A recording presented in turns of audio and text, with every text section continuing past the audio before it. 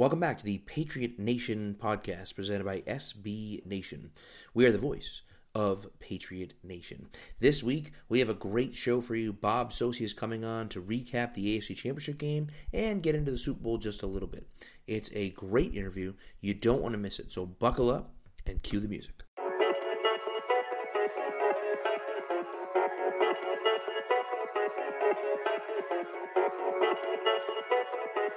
Stack receivers, two to the right. Russell Wilson extends the hands he has. Wilson, quick throw. And it's good. Intercepted. Intercepted by Malcolm Butler. Butler has it at the one. Malcolm Butler stepped in front of the throw. And the Patriots have possession with 20 seconds to go.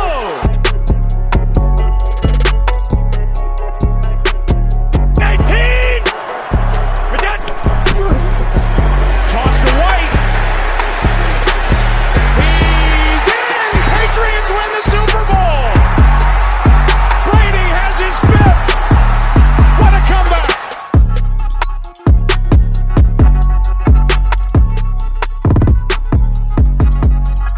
All right, welcome back to the Patriot Nation podcast. As I said, I am Pat Lane here with my host, with my other host, Ryan Spagnoli. Spags, how you doing, sir?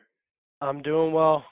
Finally catching up on some sleep. I didn't get to bed that night till about 1 o'clock because I had so much adrenaline.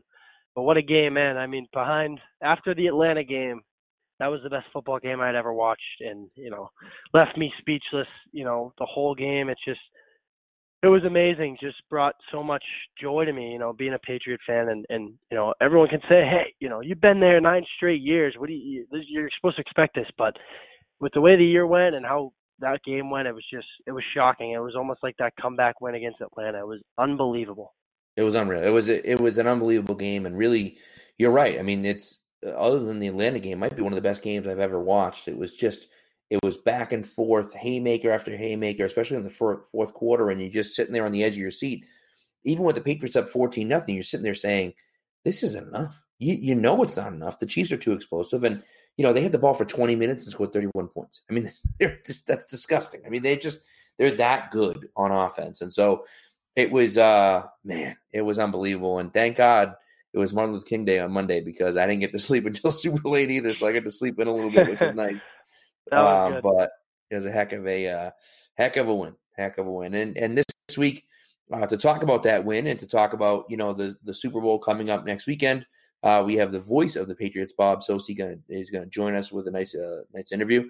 Super, super nice guy. One of the nicest guys you'll ever meet, and has come on our show. He was actually on my Weekend Warrior show, and I kind of saw him here and there. Actually, when I went to the Sony Michel event, I kind of reconnected with him there. He was the host of that event. Saw him, kind of reconnected, and he's like, "Oh, sure, he'd love to come on." So.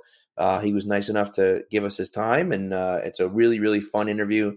A lot of insight and some interesting background on Bob too that you'll hear. So it's really fun, and take a listen. Here's Bob. All right, we're going to welcome onto the show the voice of the AFC champion New England Patriots. Another fantastic call this weekend in Kansas City. Bob Socci, how you doing, Bob? I'm doing great, Pat. Good to be with you and Ryan tonight, and thanks so much. It's hard to believe now, third AFC championship in a row and a fourth in the last 5 years for us, and for Brady and Belichick, of course. This is number 9? Aren't you lucky? Another trip to the Super Bowl you get out of this. Like you say, you're the luckiest guy in the world. Yeah, in fact, I think I said after the broadcast that Zoe and I were the luckiest announcers in the big leagues, and we don't always remember that. It's easy to take it for granted and, to get caught up. It's all relative. When you're trying to get to this point in your minor league baseball or college sports, you start complaining and say, well, the guys in the NFL or the major leagues or the NHL, they don't have to worry about this stuff. And then you start to climb the ladder, and as you move higher and higher in the business, you start complaining really about the same things you did when you're younger. But then when you take a step back and you realize how good you have it, you realize what a schmuck you've been all this time when you've complained. So I try to keep that in mind and just not take it for granted and really appreciate every moment of it. Guys, we say it all the time, don't we? That, one of these days, this is going to end. I mean, the Patriots aren't going to continue to go to the AFC Championship game year after year after year and get to the Super Bowl. If not every year, then 2 out of 3 or 3 out of 4 as they've done. So it's That's crazy. I mean, well, you got hired in 2013, and they've been there since 2011. So even before you came here, they've been playing in the AFC Championship game every year, and obviously haven't made the Super Bowl every single season. But I mean, it's unbelievable to I think it's what they've been in 5 of the last 7 Super Bowls. It's just like, that's just foolish. I mean, it's like the fact that they just keep going is remarkable. And one thing I just wanted to chat with you about, just for you quickly, because I mentioned you got hired in 2013. You came from Navy. Did you know Belichick? And did you interview with Belichick? Number one, I was curious. And did you know Belichick before you came up here? I don't know if the team had anything to do with you getting hired. If it was just the Sports Hub or if the team had to do with it. I know Bill, obviously, his father coached at Navy forever. He's a big Navy guy. I didn't know if you had any sort of relationship with him before you came up here. No, I did not have any relationship with Bill Belichick at all. I knew Steve from his time. The coincided with mine.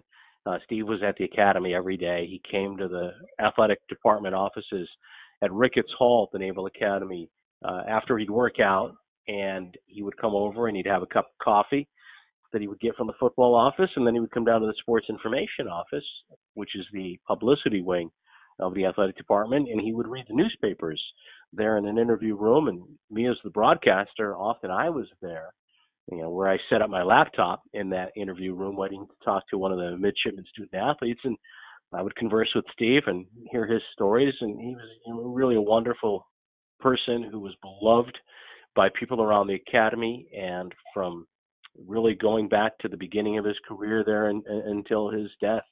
I believe it was in 2005, if not mistaken, or maybe it was 2006. He passed away in November of that fall.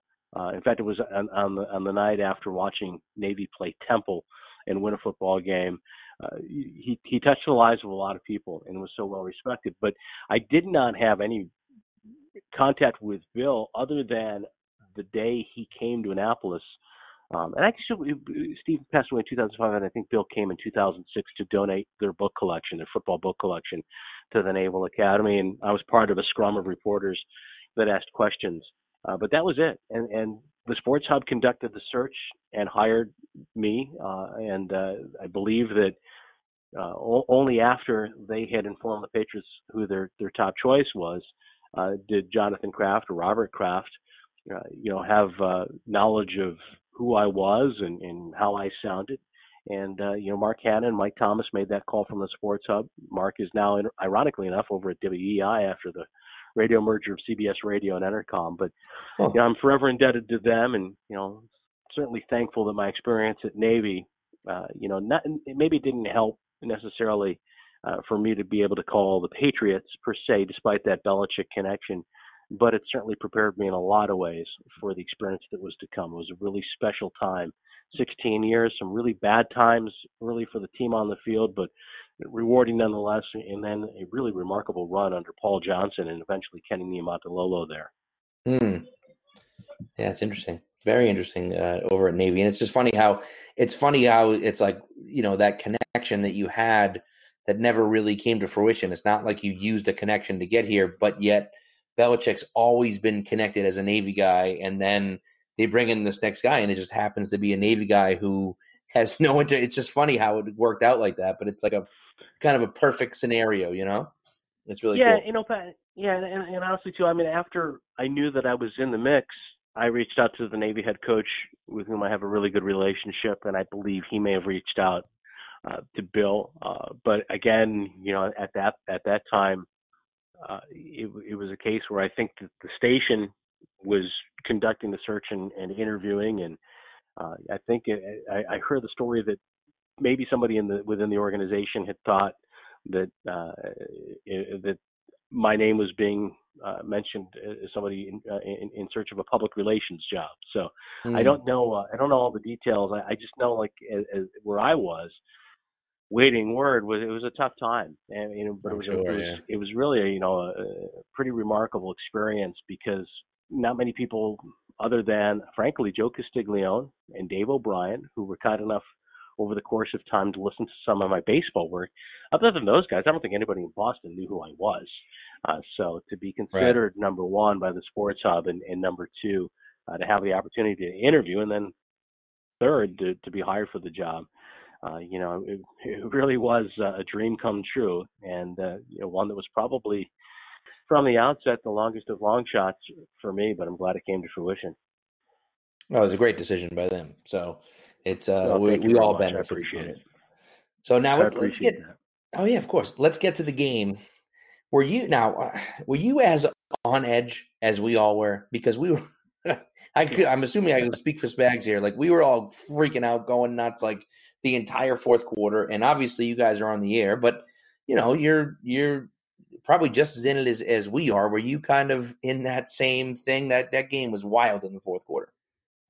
It was amazing. It reminded me of calling the first game between these teams, and I used the term the other day with somebody else, breathtaking. And it really was breathtaking because there was no chance, except for the numerous conferences and stoppages we had for replay reviews or for conversations between the officials on the field. You didn't have a chance really to regroup and literally catch your breath because they were going back and forth up and down the field, and there was one big play after another and one near disaster after the next, or before the next. And calling it, you really just get caught up and try to stay up with the action and get it right, not screw things up. And then at the end of the game, there's that feeling of either exhilaration or the exact opposite, and the debilitating feeling, the disappointment of seeing a last second play that turns up in favor of the opposition, similar to, for example, the 2015 AFC Championship game when the Patriots lined up for a 2-point try in the final seconds and the pass was deflected and eventually intercepted. So, for me, calling the game, it was really a matter of just trying to keep up with the action. But I got to say this, Pat and Ryan, and this is something else I've said in other interviews and to other people privately as well. Other than the Super Bowls, 49 and 51, there is no game that I've called that was more gratifying in the end than this one. And as much as I love calling games at Gillette Stadium, there's nothing like the roar of the home crowd when you call a touchdown for your team. But to go to Kansas City, one in the elements, the cold temperature, the crowd, and usually when the Patriots travel, there's a fair number, if not a large number, of Patriot fans. Not the case in Kansas City. Almost the entire stadium was clad in red. And the fans there have waited so long to have that opportunity. The stadium opened in '72. The Chiefs had never hosted an AFC Championship game at Arrowhead. And they finally got their turn. And you have the two quarterbacks, the standard bearer for all these years, the all-time great against this transcendent young talent with, the arm and kind of the unorthodox approach similar to Brett Favre that Mahomes has, a real captivating style of play. But there was that. There was the rematch after the 43-40 final, a game that was hard to top, and these teams found a way to do it. And then the Patriots, of course, win it in overtime. And I think you saw what the jubilation the players had, the joy that they showed immediately after that game. I don't know if we witnessed that, honestly, after any of the Super Bowls that I've called. Certainly we didn't last year, but the two Super Bowls the Patriots won, or any of the other AFC Championship games, to win on the road, and especially all the questions that they faced all year long, and especially late in the season. It was really special, very fulfilling. Yeah, it's interesting you say that too, because I was going to ask you a lot about the game and everything too, and it's just funny how it played out. Even after that first half, I didn't feel super comfortable because obviously the game in New England earlier there, Pat, we talked about it earlier this week. The Chiefs have scored, I think it was 62 points in the second half of both games. So right there, I knew, and it's good to see the team know, because when you watch them mic'd up, Edelman was kind of like, hey, it's not over, after the first half. And, you've obviously seen Tom Brady at his absolute best, especially over these last couple of years where he's just seemingly got better. What did you notice anything in particular that you haven't seen this year from Brady as the game got on? Because like his career in that game, he got better and better as the game got on. Was there a point in time where you were like, here he goes again. Yeah, I mean, you think about the third down conversions, 14 of 19 on third down. What in particular that drive in overtime to convert on 3 3rd and 10s. Yeah. Incredible. And that was vintage Brady. Absolutely. Incredible. Without question. And obviously the offensive line deserves tremendous credit. The receivers as well. I mean, it was really the study of resilience, too, with Edelman after the interception through his hands following the muff punt that wasn't on replay review. He went from the position of being a guy that could have been the GOAT, lowercase g, after that interception allowed the Chiefs the opportunity to score, to being, along with the GOAT, uppercase, capital G, one of the heroes for the Patriots. And to me, that kind of embodies what this team has exemplified all these years, and for Brady as well. The comeback, the coolness under pressure. And you talked about the score at halftime being 14-0, and we were lamenting in the booth the interception from the 1 yard line. And we've seen that before. Jeremy Lane in Super Bowl 49, the interception on the Patriots were on the verge of scoring there. But, the interception, the pick six by Robert Alford in Super Bowl 51. But he has this remarkable ability to compartmentalize, put it behind him, and then to continue, as he's done throughout his career, 50-plus times, regular season, postseason, to lead his team and to be at his best in the most critical moments. And he was certainly Sunday against the Chiefs. And I can't say that I've seen him better than on that drive, honestly. He made some throws on Sunday during the game, like the throw to Philip Dorsett, the throw to Gronk late in regulation down the sideline over Eric Berry, just phenomenal. And, for the people that saw slippage in his play late in the year and predicted the imminent demise sooner rather than later, I think Tom Brady showed that, they were again off the mark.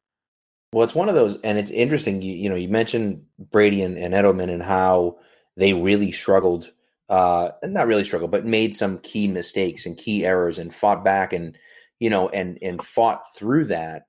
And that's something that, I don't want to look forward to next week just yet, but Todd Gurley struggled with that last week. He dropped a few passes, dropped one that ended up being an interception. They got benched. I mean, we're talking about one of the best players in the league gets benched because he can't get his head right. And, the Patriots just keep fighting through all of those mistakes. And, Edelman makes that awful mistake. And then after that, all the Patriots do is have 3 drives and score 3 touchdowns. And so it's like, it doesn't matter. They just keep going. And Edelman was a big part of, the last 2 out of those 3 drives. And so, even though they make those mistakes, they keep coming back from them, and it doesn't affect them and doesn't phase them moving forward. And that's such a huge component to what they've done. Like you said, it's amazing the mental toughness of this team.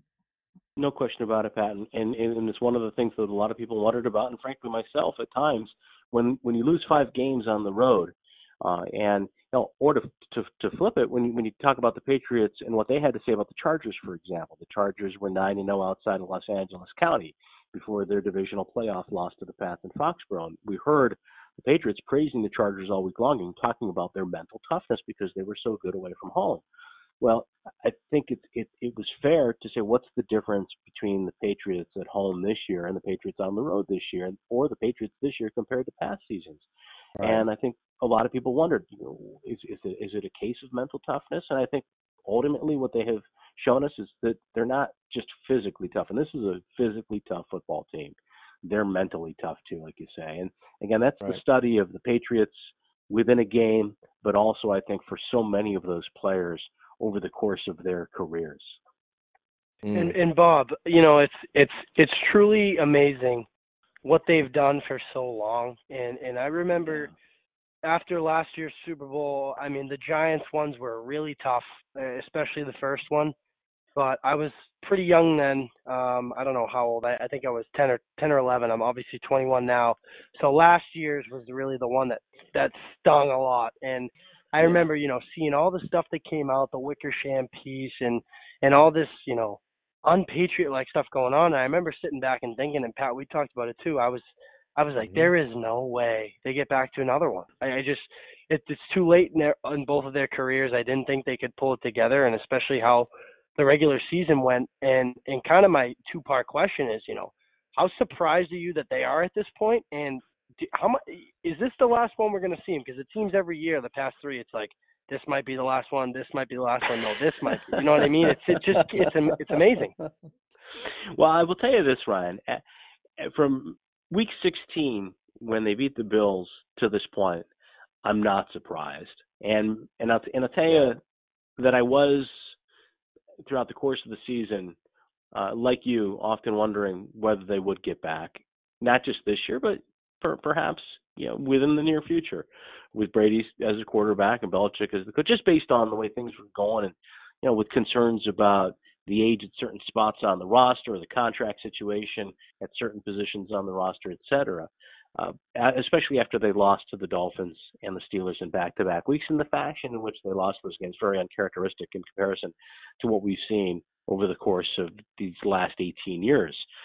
But in week 16, when they beat the Bills, and here's another one I've said umpteen times in the last couple of weeks, when Julian Edelman caught that touchdown pass and it looked like he'd been tackled at the 15-yard line and rolled over the 2 defenders and continued on his way to the end zone, it just struck me as a metaphor in a way. And I just thought, again, like what we talked about earlier, with the resilience, the awareness, and the relentlessness. And I thought, you know what? Don't ever count these guys out. Don't bet against them. And I know at our station, when I was on the air, given the cynicism of certain talk show hosts, the following week when they beat the Jets as they did, people really question why I put so much stock in the performance against the Jets in week 17. But there were things that I saw that I really thought were encouraging. And it's interesting now when you hear the players, including Brady at the podium immediately after the game on Sunday, talk about the importance of those wins and how they too took a lot out of those 2 games. Deron Harmon today was talking about the defense, getting together and basically telling one another, look, we're a better defense than we've shown after the Pittsburgh game. And that was a game they held the Steelers to 17 points, but they were very disappointed in their run defense in that game, like the week before against the Dolphins. And so they recommitted. And I just think that with the case of Brady, as long as he's on the field, and over the course of the next 2-3 years, however long he plays, I wouldn't count him out. I wouldn't rule out another championship run, certainly next year or the year after that, as long as he continues to play at a high level. It's amazing to me to think that they lost Danny Amendola, Brandon Cooks, Dion Lewis, 3 huge figures, that Rob Gronkowski struggled through the kind of season he did, that Julian Edelman was suspended for the first quarter of the season. They brought Josh Gordon in. He was a productive player. And then, of course, he left the team. And yet here they are coming off a 37-point performance in the AFC Championship game after scoring 41 against a good team in the divisional round. It's crazy. I mean, it's amazing. And it's funny because as the Patriots, like, it's so typical Patriots where you're ready to count them out. You're ready to say, yeah, they're done. This team's not good anymore, like Trent Dilfer said in 2014, and all of a sudden, I was the only one that predicted them last week, Pat. I said it. Last week they were going to win.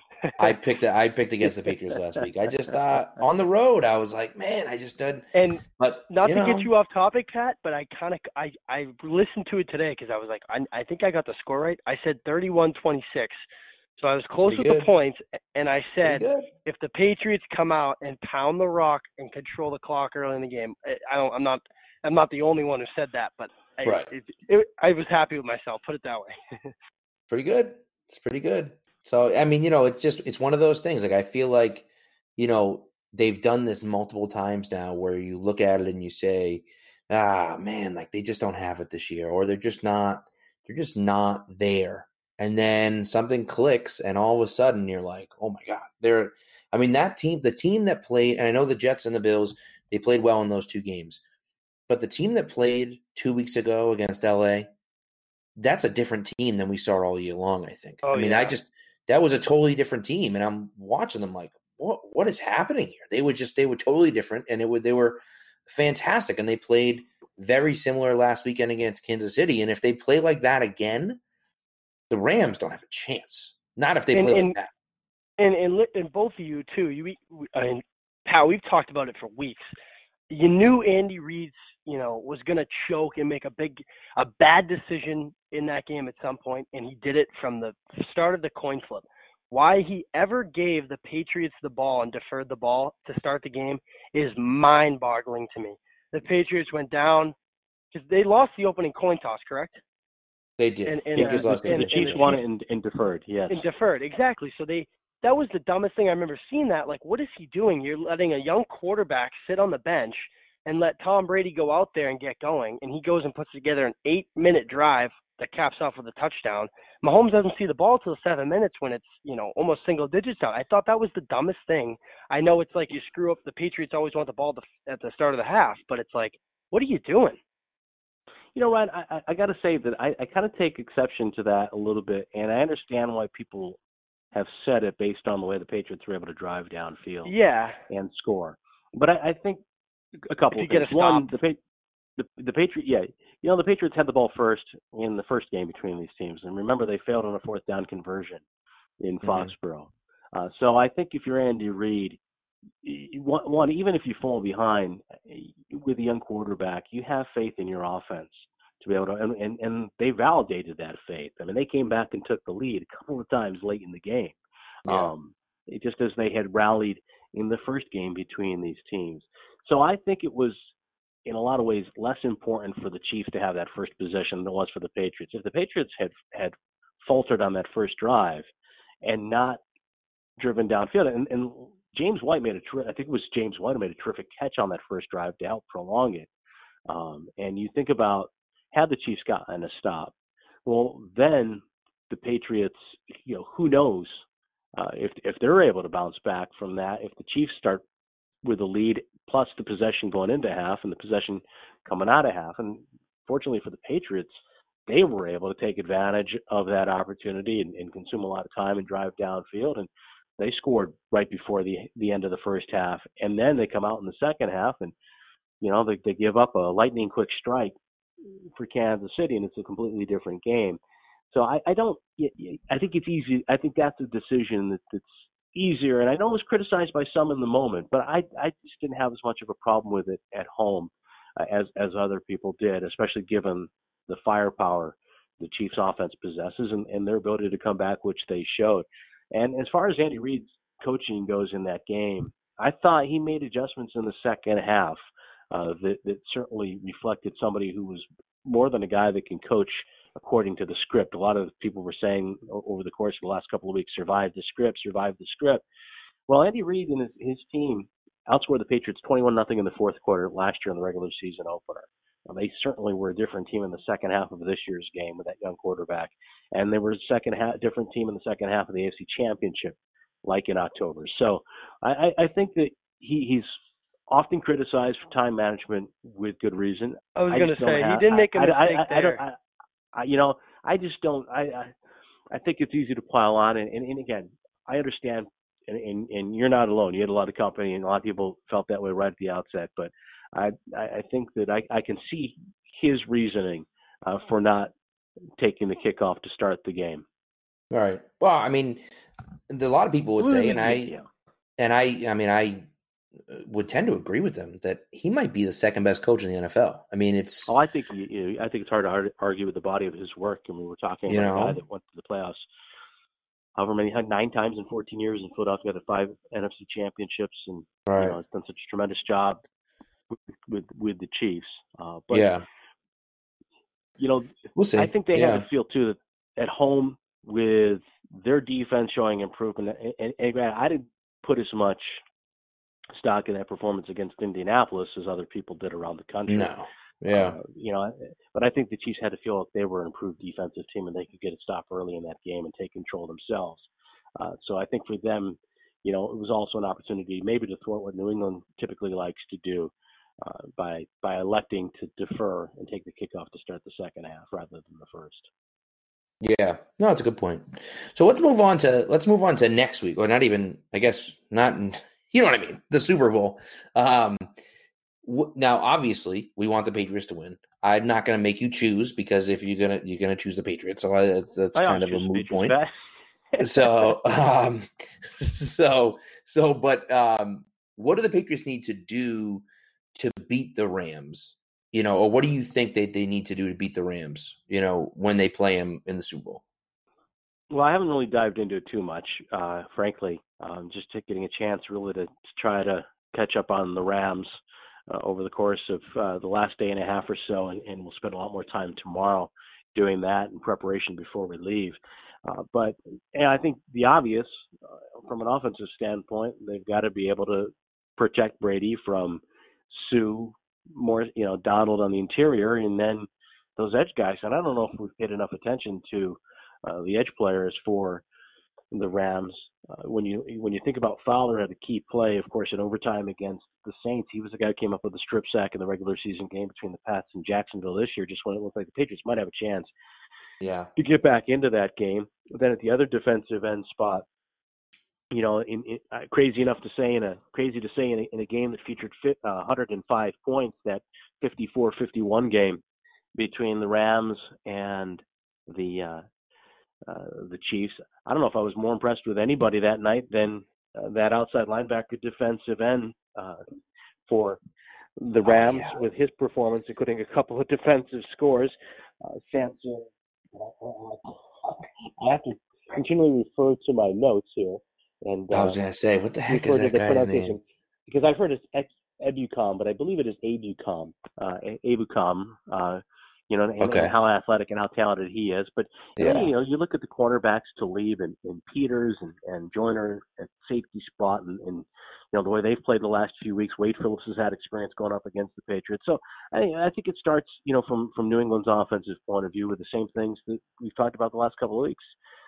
The offensive line has to continue to do the job that it's done, or at least approximate that. I mean, they've been almost flawless when it comes to the pass protection. Brady has been barely touched over the course of these first two playoff games. When you think about Bosa, Ingram, Houston, Ford, Jones in consecutive weeks, that's pretty remarkable. And the ability to run the ball and be balanced, to use a cliche, extremely important. And then from, I think, a defensive standpoint, they're going to have to deal with all the motion and the misdirection from the Rams. And I do think it starts with shutting down, or at least controlling, the LA running game. Gurley was a much better player, as was Anderson in the divisional round than last week against the Saints. And Goff made some big throws, but I still think it starts with eliminating the run, and perhaps that has an impact on the effectiveness of the play action from the Rams. But get Goff into a situation where you might be able to pressure him a bit and force some errant throws. And I think the best way to do that is put him behind the sticks and put him in some third and longs if you can. That's a great point. I mean, and Goff, I think you hit on his pressure. The last 6 weeks, the last 6 games for them, when he's faced pressure, his QB rating is 14.3. And his, they measure like accuracy. The accuracy of his throws when he's under pressure is 25%. So if you get pressure in his face, it's huge. Yeah, but he made some big throws. I was really impressed with a couple of throws he made in the game. One of them was while being hit, I think, late in the first half, and he completed it, I believe, to Higbee. And then there was another one right before the game-winning kick where he was able to unload the ball before taking a hit. So he showed some things in the game against the Saints. Interestingly, that's probably the best game of his rookie career too. Was a game against the Saints before the Rams came here. But he made some plays in that game under those circumstances. That crowd was deafening in the Superdome, and they didn't have a running game at all. And I was impressed with his play in the final 2 minutes of the first half, and then of course the final 2 minutes of regulation and overtime as well. But again, I think that he's a guy that the Patriots will try to confuse at times defensively, but a lot of it comes down to, again, trying, I think, to minimize the effects of all that misdirection. And, don't give C.J. Anderson one of those cutback runs the way we saw him enjoy success when he was a little bit leaner and maybe a little bit faster as a Denver Bronco a few years ago. Yeah, and kind of getting into the game, too, now that you're on it, obviously Gurley hasn't seen much of the field the past 2 weeks. We don't know why. It's got to be because of an injury. He was riding the bike on the sidelines last game, in between series and stuff like that. But when you kind of get into the matchups I didn't think we expected to see that much Keon Crossan this week. Jonathan Jones did a phenomenal job, obviously, with a little bit of safety help with Devin McCourty on Tyreek Hill. We kind of get into, they kind of got some similar guys on offense. They got Brandon Cooks, who obviously they know. It's kind of interesting, and I don't know if you guys want to go ahead and kind of give your take on it, but who they're going to match up as far as, cornerbacks on the wide receivers. They got Cooks and Robert Woods, and obviously Gurley's a factor in that passing game too. Who do we see, Stephon Gilmore on come, a couple weeks from now? Yeah, and I think that Gilmore's had experience, obviously, practicing against Cooks and Woods from his time with the Patriots and Bills, respectively. I would think that Gilmore might be the better matchup for Cooks, and then they try to pair, one of the other cornerbacks with Woods, who I think is really a pain in the you-know-what and has been against the Patriots. He's a good player. I've always had a lot of respect for his game as a Buffalo Bill and now for the Rams. And I thought it was interesting when Troy Aikman said during the divisional round that he's one of the most, if not the most complete receiver in the league in terms of all the things he does well. And he's not exceptional per se in any one thing in comparison to some of the other elite receivers in the league, but he does everything extremely well. And I think he's a guy that will be a focal point for the Patriots. And, with Cooks and his speed, it seems a little more pronounced than Woods. Again, I think, and also Gilmore's ability to be physical with him. And I think that'll be a key too, the way Gilmore plays. But we'll see. It's funny, we played this game last week, and who would have ever thought that Keon Crossan would be out there as many snaps as he played, or that John Jones would be the guy along with Devin McCourty who would, or Malcolm Butler would be benched in the Super Bowl. Absolutely, Ryan. It's never fascinating. Know. And it's true too, right. because I thought Brandon Cooks did a good job here. I thought he kind of struggled a little bit. Maybe with gaining some separation, didn't really, it seemed at times he wasn't good in one-on-one balls and kind of, didn't make those great catches that we see Edelman and Hogan do. But, he can hurt you in so many ways with his speed. So, but I definitely think, lining up with him and obviously trading him away because, they weren't going to be able to afford them. Patriots definitely know some ins and outs on him. I think that can help them to their advantage, kind of maybe take him away, know his weaknesses and kind of know how to expose him and take him out of the game. Well, I certainly think that there is definitely a benefit to having had that experience.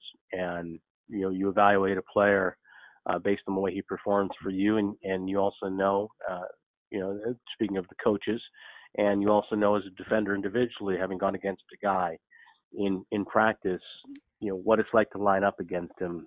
And, even though he's being used differently by the Rams and has had a great year for the Rams, and I agree with you, I think he's a very productive player for the Patriots and certainly left a lot of numbers that had to be overcome with his departure through trade. But he's a guy that I think the Patriots will have a good beat on. He's certainly flourished in that system in LA, but again, this is a case where the Patriots have had a lot of experience going up against him. I say that, of course, knowing as well that the Saints did too, and he burned the Saints for a huge catch in that game as well. So we'll find out, obviously, a week from Sunday. Yeah. No, it's a good point. And so I want to switch to the other side of the ball and just talk just really briefly about another former Patriot, that's Aqib Talib.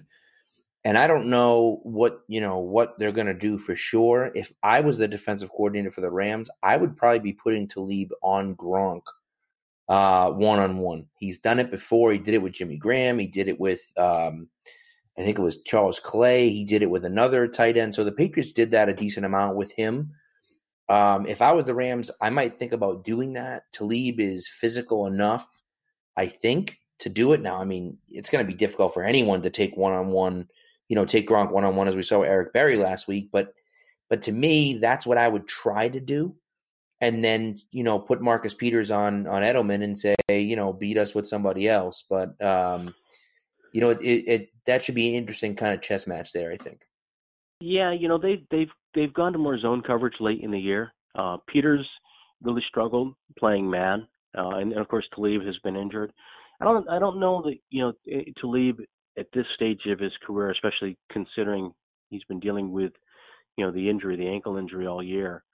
Yeah. Whether he would hold up in a game one-on-one against Gronkowski. A lot of it depends too on what do the Rams expect of Gronkowski's role in this game. Maybe it's a combination. They used Talib with shade from a safety as well to help contain a guy like Michael Thomas, and they did a tremendous job of that in the game against the Saints. They've got a couple of guys on the back end that are interesting to me. Joyner's a guy that we could very well see in the slot, trying to at least limit Edelman a bit. Mark Barron is a linebacker. He's listed as a linebacker, but he's really a safety. He's kind of a Patrick Chung type. He's a safety, and was drafted in the first round as a safety out of Alabama by Tampa Bay, and maybe he's a guy that has some role in trying to be physical with Gronk coming off the line. We saw them last week against the Saints even use some of their big people up front to try to get a hit or a chip on receivers coming off the line, like Sue, for example, against Kamara. So it'd be interesting to see how Wade Phillips does it. As Bill Belichick talked about in his Thursday press conference, though, Phillips has his system, and he does do things that are different within that system, but it's not a significant change from year to year as long as he's been doing it. And he's been one of the best. I have tremendous respect for him. And I think he deserves a lot of credit for getting all this individual talent to come together late in the season for the Rams and play the way they have defensively over the last month or so. But it will be fascinating to see. He's one of those interesting cases where he's not a very good head coach. He's an okay head coach, but he's not a great head coach, but he is a fantastic defensive coordinator. And I think that he's kind of found his role since he was a head coach and said, you know what, like, I'm done being a head coach. Like, I'm a really good defensive coordinator. I'm just going to keep doing that. And he's been very, very successful at it. Yeah, Pat, I think he was a better head coach than given credit for at the time, considering what we've seen from head coaches in recent years. I think with the Bills, for example, they went through that long playoff drought. Well, they got there with Wade Phillips, and I think he had 2 winning seasons out of 3 in Buffalo, and before he was let go. And then with the Cowboys,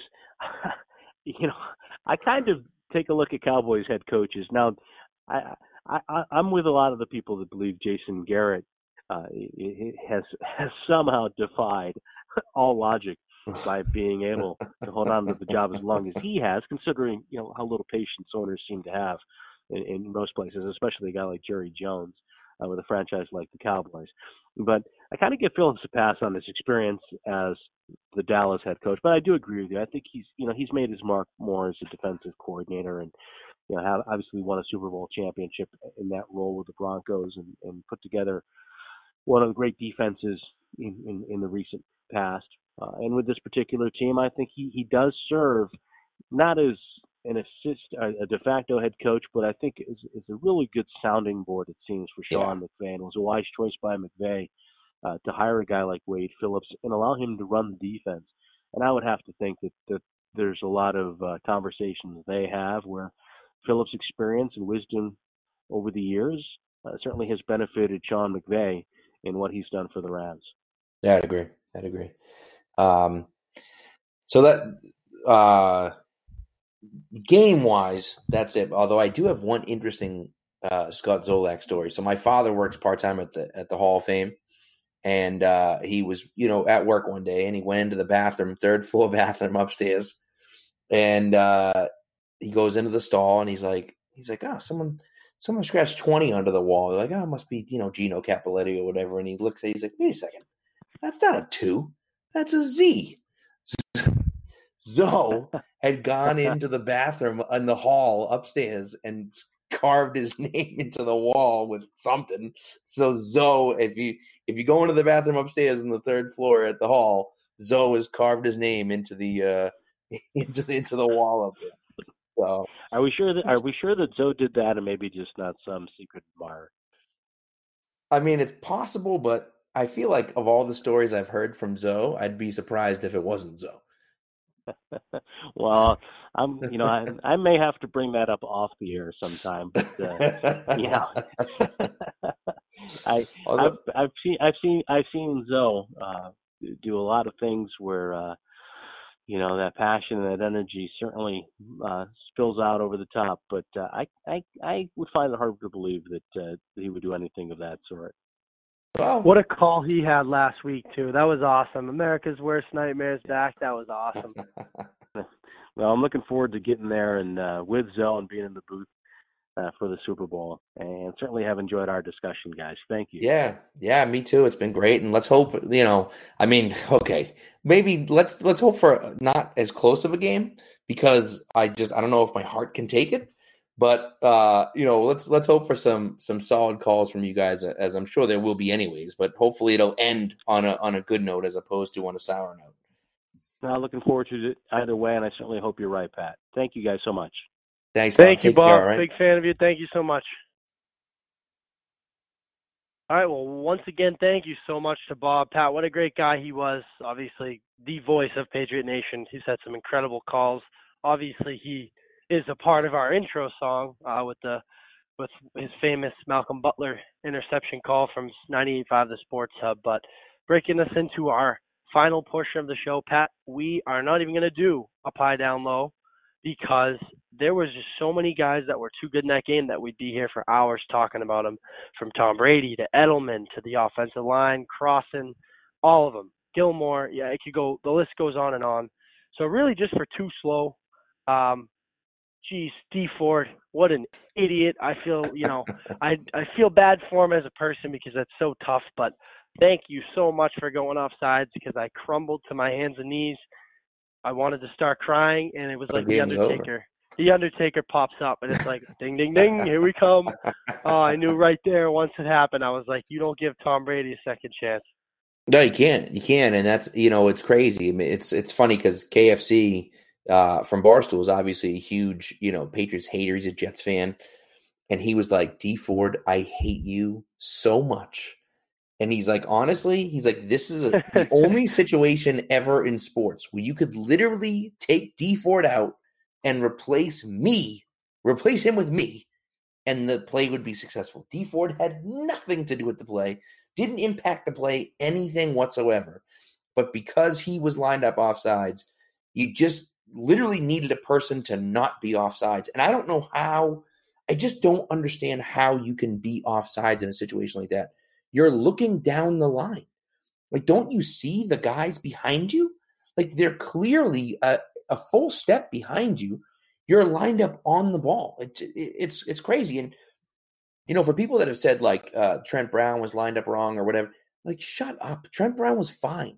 They give those tackles leeway as long as their right foot or their inside foot is up, which it was, and he wasn't even that far back as some other tackles have been. So, that was a garbage excuse. But look, they're always going to use stuff against the Patriots. I mean, now they want to change the overtime rules because the Patriots wanted overtime.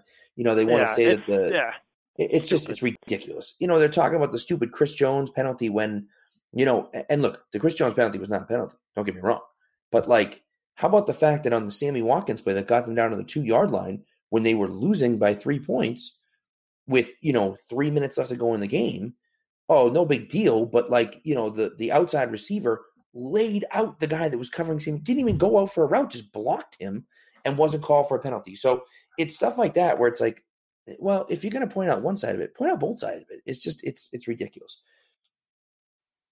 Yeah. And the overtime rules too. You look at the Saints game. It's like the Saints won the toss. The Rams stopped them, went down and scored. I see the arguments both sides, but why? Just because the Patriots won, you want to change it? It's ridiculous, and it'll never get old. And keep the hate coming because it only brings out the best in them. Obviously, you saw Edelman screaming, "You're too old," so they're hearing the noise. Yeah. Keep it coming, baby. Keep it coming for 2 more weeks. Let it loose. Let it rip. I love it.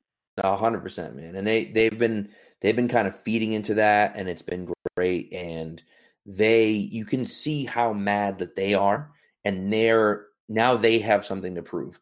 The Patriots haven't had anything to prove for a while. Now they really feel like they have something to prove, and I wouldn't be surprised if they go in and win this game next week. And we're going to talk more about the Rams game next week.